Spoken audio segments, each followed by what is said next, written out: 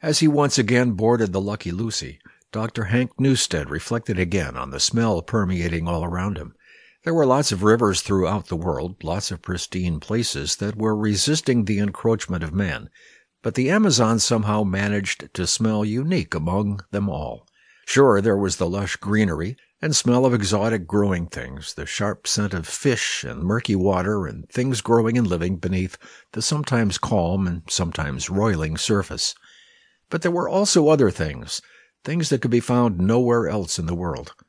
There were the pungent odors of flowers and plants that could only be found here, and a deep, almost incomprehensible odor wafting out of the floodwaters flowing among the roots of the trees. All of it was a far cry from the stale, antiseptic scent of labs and academia he was surrounded by when not in the field. And even though he was uncountable miles away from his mailing address, that ever-present smell made him feel truly at home. "Newstead, you're doing it again," Morgan said.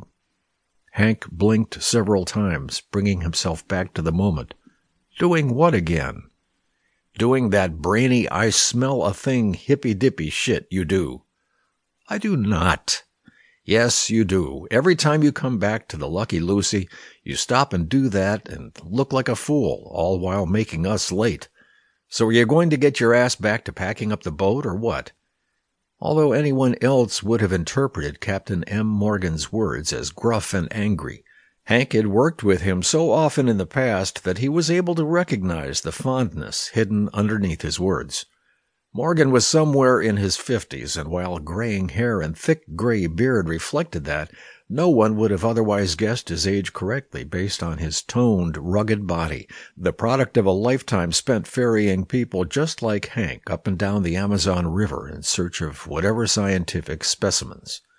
Morgan had been the first captain Hank had ever hired for an expedition 15 years ago, and even though Hank had spent half that trip wanting to throttle the aggravating man in his sleep, there had never been any question about hiring anyone else for future expeditions. Captain Morgan knew the Amazon, and he knew how to get them out of predicaments most people wouldn't have imagined. If you hired Morgan, you got an attitude, but you also got an untold amount of skill and experience. Which was quite the opposite of the other people currently crowding around Hank on the dock. He had 5 students, interns, and undergraduates with him this time, more than he was used to for an expedition like this, and already he was regretting it.